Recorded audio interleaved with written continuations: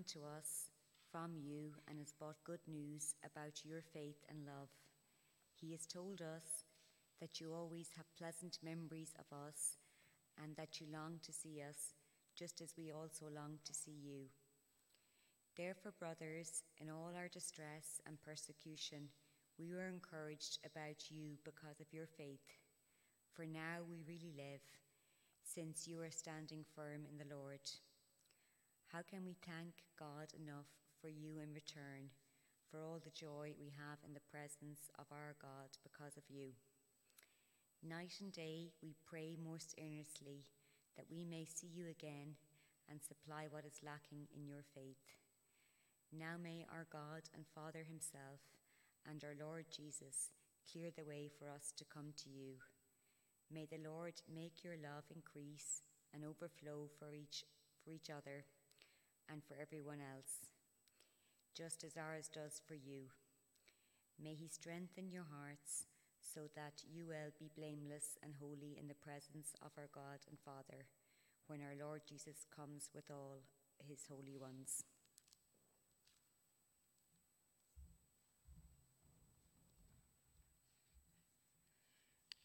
Thanks very much. You might like to keep your Bibles open so we can follow through the passage together. When was the last time you received good news?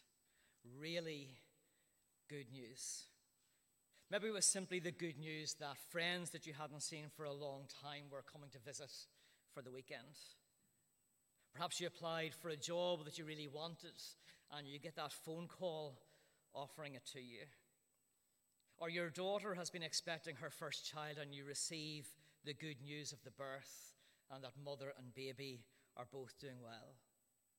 There are all kinds of things, aren't there, that we welcome as good news. But if I was to ask any of you, if any of those were comparable to the good news of God's salvation in Jesus, I would expect, indeed I would hope, that your answer would be no. Certainly not the good news of the friends coming to visit, nor the new job, not even the birth of your grandchild.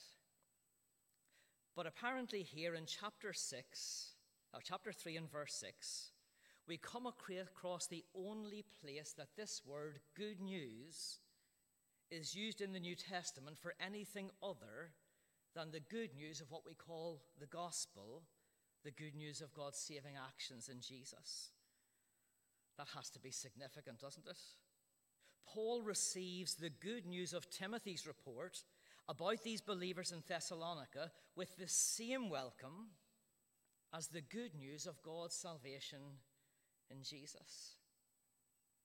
Now, when I was a child, there was a children's song which emphasized this good news, and Andrew recognized the lyrics immediately this morning. It was printed on folding card and made look like a newspaper, and the words simply went like this: good news, Christ died for me. Good news, if I believe. Good news, I'm saved eternally. That's wonderful, extra good news. And when you came to that last line, you were encouraged to shout out the words extra as loud as you possibly could. So feel free to join in with me. That's wonderful. Good news. Well, it seems that Paul receives the good news of Timothy's report with such excitement that you can almost hear him shouting out those words. It's wonderful. Good news. So what is this good news? Well, the good news of Timothy's report is that the good news of the gospel has been effective in the lives of those in Thessalonica who had put their trust in Jesus. He writes in verse 6, Timothy has just come to us from you and has brought us good news about your faith and love. The good news was that those who had trusted Jesus as Savior, when Paul first preached the good news of Jesus to them, those same people were still trusting and following Jesus. Now that is wonderful, extra good news. Because in the previous verse, Paul has revealed his greatest fear. Look with me at verse 5. It's the very reason that Paul had sent Timothy to find out about these believers in the first place. He writes, "For this reason, when I could stand it no longer, I sent to find out about your faith. I was afraid that in some way the tempter might have tempted you and our efforts might have been useless." It's always discouraging, isn't it, to discover that our efforts have been useless. You've been working hard all year to get the grades that you need to progress in your studies, only to fall short and to miss out on the course that you really wanted. It can feel as though all of that effort has been completely useless. Or you've been helping a friend paint a room in their house, and they leave you with the paint and the room and let you get on with the job. But when they return, well, they decide that the colour isn't really what they were expecting, and they don't like it at all, and they want to repaint it a different colour. All of your hard work has been useless. It's always discouraging when we discover that our very best efforts have been completely useless. Well, Paul had endured great hardship in his short time in Thessalonica. The proclamation of the good news of Jesus had come at great personal cost, both to himself and to others. If those who had trusted Jesus were no longer following Jesus, well, it would have been completely useless. But Timothy's report immediately alleviates Paul's fears, because Timothy returns to tell Paul about a love that lasts. Paul had feared that in some way the tempter might have tempted you, but quite the opposite is the case in verse 6. He has told us that you always have pleasant memories of us, and that you long to see us just as we long to see you. In a very short time, a mutual bond of love and affection had formed between those who had believed the good news and the one who had proclaimed the good news. The reception that they had given Paul wasn't short-lived. It was a love that lasts. After Paul had fled from Thessalonica, these new believers endured terrible persecution. And Paul's fear is that they would simply look back on him as someone who had stirred up trouble for them. That man, Paul, was the worst thing that ever happened to us. He turned the whole city against us. We should never have listened to him. He has ruined our lives. But no, you always have pleasant memories of us. They look back on Paul and Timothy's visit with deep affection, and they long to see Paul and Timothy just as much as Paul and Timothy long to see them. Yes, we're told back in chapter 2 and verse 17 that they had been torn away, but only in person, not in thought. This love that lasts was an indication that Paul's efforts had not been useless. This mutual love and affection could only be explained by the fact that they were brothers and sisters in the family of God. Those who had trusted Jesus were still following Jesus. The good news of the gospel had been effective in their lives. That's wonderful, extra good news. But Timothy not only reports of a love that lasts, but a faith that endures. Remember, Paul had feared that in some way the tempter might have tempted you, but quite the opposite is the case in verse 7. In all our distress and persecution, we were encouraged about you because of your faith. For now we really live since you are standing firm in the Lord. It's as though Paul lies awake at night, turning in his bed, concerned that those who had trusted Jesus were still following Jesus, for there is no more fearful thing than to turn away from the living God. The thought of it, we're told in verse 1, is almost too much for Paul to bear. The evil one had caused havoc in Thessalonica, stirring up terrible hardship for these new believers. And Paul has been concerned that they will have turned away, that they will have given up on Jesus. But instead, Timothy returns with this good news of a faith that endures. In fact, if you go back all the way to chapter 1, you'll discover that it's a thriving faith. These people have been a model to all the believers in the region. Their faith in God was talked about everywhere. This was a faith that lasts. Now, these are two of the marks of a genuine follower of Jesus: a love that lasts and a faith that endures. And for this reason, Paul receives Timothy's report as wonderful, extra good news. Because Paul's greatest fear was also his deepest joy. His greatest fear was that those who had trusted Jesus were no longer following Jesus, and his greatest joy was to discover that those who had trusted Jesus were still following Jesus. Look at verse 9. How can we thank God enough for you in return for all the joy we have in the presence of our God because of you? Night and day we pray most earnestly that we may see you again and supply what is lacking in your faith.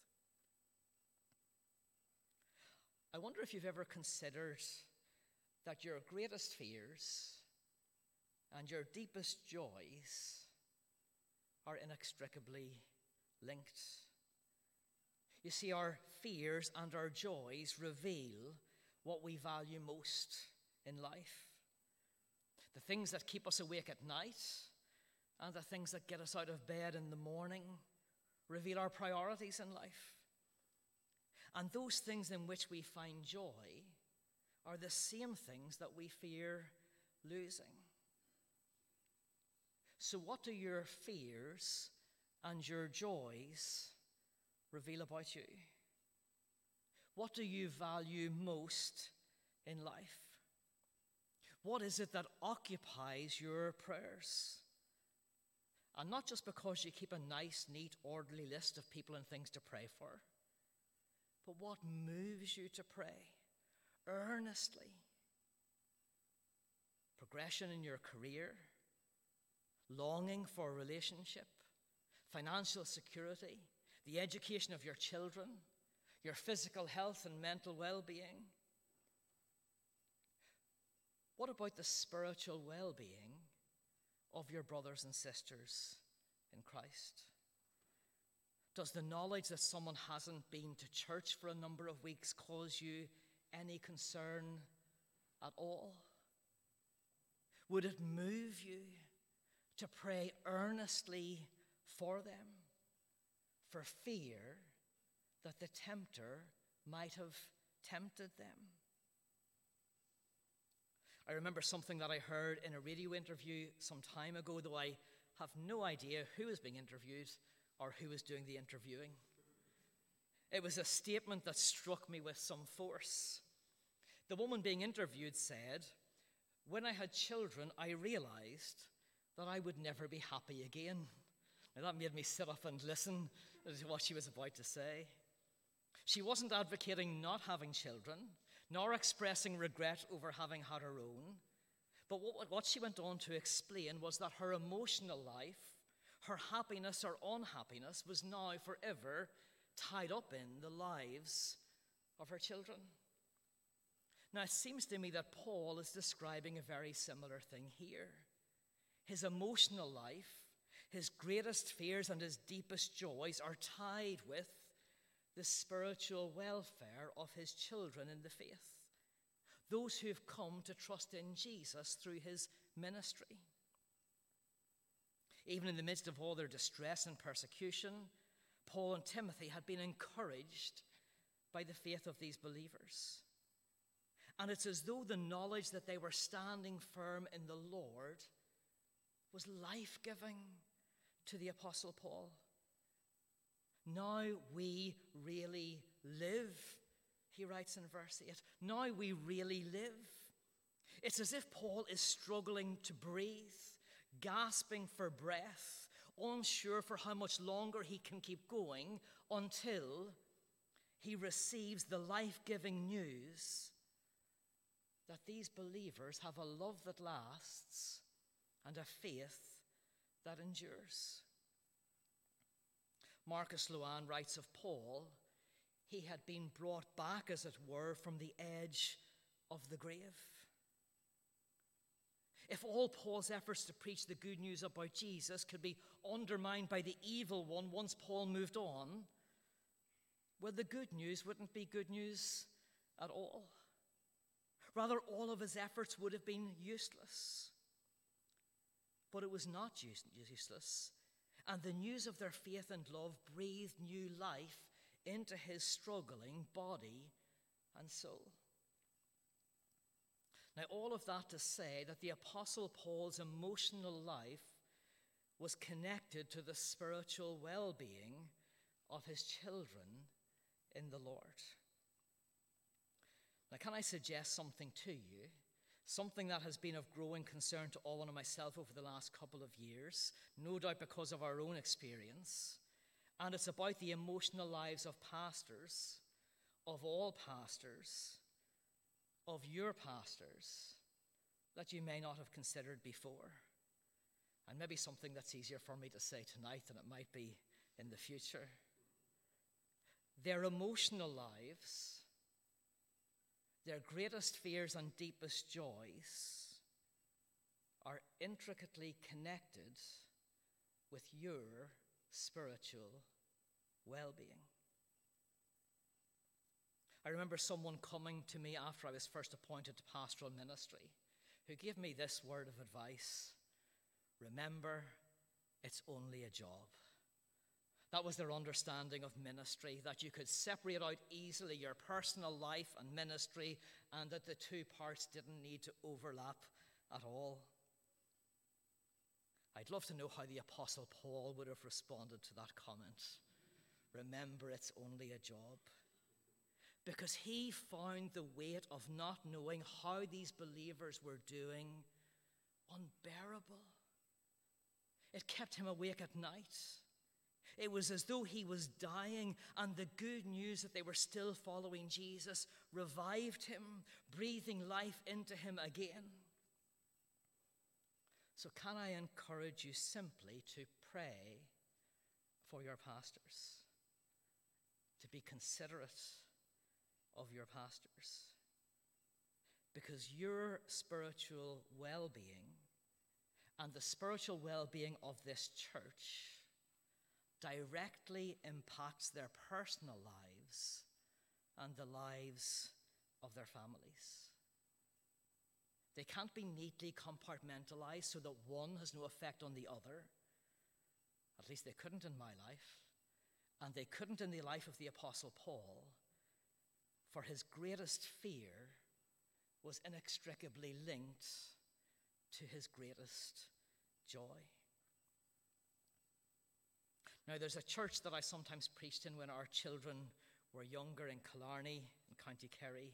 They were a small group of believers at the time, and we would all sit in a circle facing one another. And at some point in the service, there would be a sharing time when someone might read from the scriptures or pray or share a conversation they'd had with a friend during the week. But there was one man in particular who, much to the amusement of our children, moved seamlessly from talking to praying and back to talking again. We never knew whether our eyes were meant to be open or closed, our heads bowed or upright. But that's exactly what the Apostle Paul does here and in many of his letters. He moves seamlessly from addressing the Thessalonians, to whom he is writing, to God in heaven, to whom he is praying. Paul's thoughts move from the good news he has received to the one who makes the good news good news. You see, Paul didn't sit back having received this news and think to himself, what a great job I did in Thessalonica. That these new believers are still following Jesus. How well I prepared them for persecution. How well I grounded them in their faith. What wonderful evangelism training I did with them. I'm so glad I did that Loving Your Church course. What a great church planter am I. No, there's no room for pride, only thanksgiving in verse 9. And so he naturally turns to the one who makes the good news good news. Because this love that lasts and this faith that endures is ultimately because God has been at work. Because he is the one who makes the good news good news. Paul prays in verse 11 to the God who is sovereign over evil. Here's what he writes. Now may our God and Father himself and our Lord Jesus clear the way for us to come to you. Now, if you look back in chapter 2 and verse 17, you'll see that it has been Paul's intense longing to see them again. But he writes in chapter 2 and verse 18 that Satan stopped us. Now, that's an intriguing statement, isn't it? Wouldn't we love to know exactly what that means? But something had hindered Paul from returning to Thessalonica, even though he wanted to, and he recognizes Satan to be the one behind it. Satan had prevented him from caring for and discipling for these new believers as he had wanted to. But now he has every confidence that the Lord will clear the way for us to come to you. I remember one winter we had particularly bad snow. Now, we rarely have snow in West Cork, and when we do, it's not really worth reporting. But this snowfall had come and had stayed for days. The main roads had all been cleared, but the lane on which we lived was still completely impassable. We were blocked in, and we could do nothing to find our way out. There was simply too much snow. But we had a friend who was a farmer, and he came over in his tractor and with great ease removed the snow from the lane so that we could get out. What was impossible for us was effortless to him. Satan had blocked the way, but the Lord will clear the way. Satan had done his best to quench the fledgling faith of these new believers, but Paul prays to the God who is sovereign over evil. And the God who can clear any obstacle that Satan puts in the way could also strengthen the faith of these new believers, even in the most intense of persecution. You see, he is the one who makes the good news good news. It's only because he was at work that their faith would not fail. The best attempts of Satan to get them to turn away from Jesus would not succeed because God is sovereign over evil. Paul prays in verse 12 to the God who increases the love of his children. He writes, may the Lord make your love increase and overflow for each other and for everyone else, just as ours does for you. It was the Lord who by his Spirit had poured out his love into their hearts in the first place, and the same Lord would make their love increase and overflow. First towards each other. Isn't that what Jesus said would be the mark of his followers, that you will love one another? It's what identifies the children of God. Now, like any family, that love is tested at times. Relationships can be strained and difficult. But the Father's love for all of his children causes us to be committed to one another in love. That's not a natural thing. It's a supernatural thing. Because God pours his love into our hearts so that our love might increase and overflow for each other. But did you notice it's not limited to that? Our love is to increase and overflow for each other and for everyone else. For everyone else. It's a love that not only increases in intensity, but in reach. It's an outward-facing love like the love of the Father himself. The Father's love is poured out into the hearts of his children so that we might show the Father's love to those who are not yet his children. That's not a natural thing. It's a supernatural thing. Because naturally, I could easily be content in my nice, cozy, loving church family with little or no thought of anyone else. But the love of God is not. He increases our love. He causes it to overflow. That's a love that doesn't come from us. It comes from him, the one who makes the good news good news. Paul prays finally in verse 13 to the God who strengthens the hearts of his people. May he strengthen your hearts so that you will be blameless and holy in the presence of our God and Father when our Lord Jesus comes with all his holy ones. Where does that desire for holiness come from? Well, I can easier answer the question, where does it not come from? It doesn't come from me.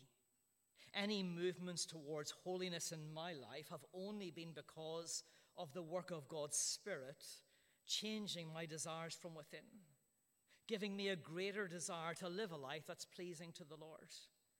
Any growth in godliness is ultimately only because God himself has been at work. You see, God has a clear goal in the lives of his people.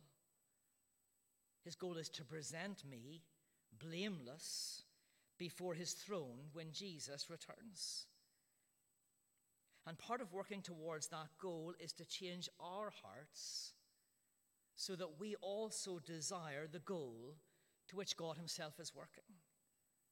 He strengthens the hearts of his people.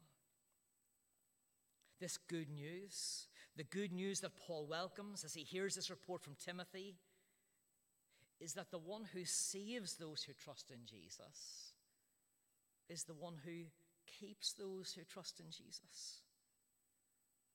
If you're a follower of Jesus, your growth in godliness is guaranteed, not ultimately because of the efforts you make towards holiness or the best intentions of those who disciple you, but because of the one who makes the good news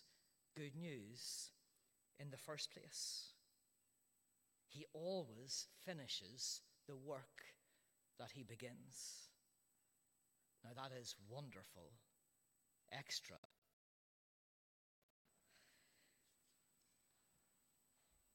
Father, we thank you that you finish the work that you begin. And Father, we thank you as we look at what happened in the lives of those in Thessalonica so many years ago and the hardship that they faced. But just the reality that you were at work, that the best attempts of the evil one to cause them to turn away from Jesus did not succeed.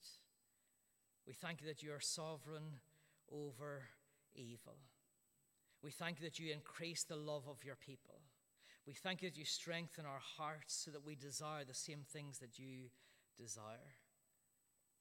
Father, we pray then that we would not be contented to sit back in our lives as they are, but that we would look to you to continue to be at work in our lives. We pray that you would help us not to be content simply in the confines and comfortable space of our own loving church family, but that you would help us to look outwards, to see those around us, to welcome others into our midst, because that's what the love of God does. And Father, we thank you that ultimately this good news is good news because of the one who sent his Son to be our Savior, who gives us his Spirit to strengthen us from within, and who will bring us into his eternal kingdom. And we ask this in Jesus' name.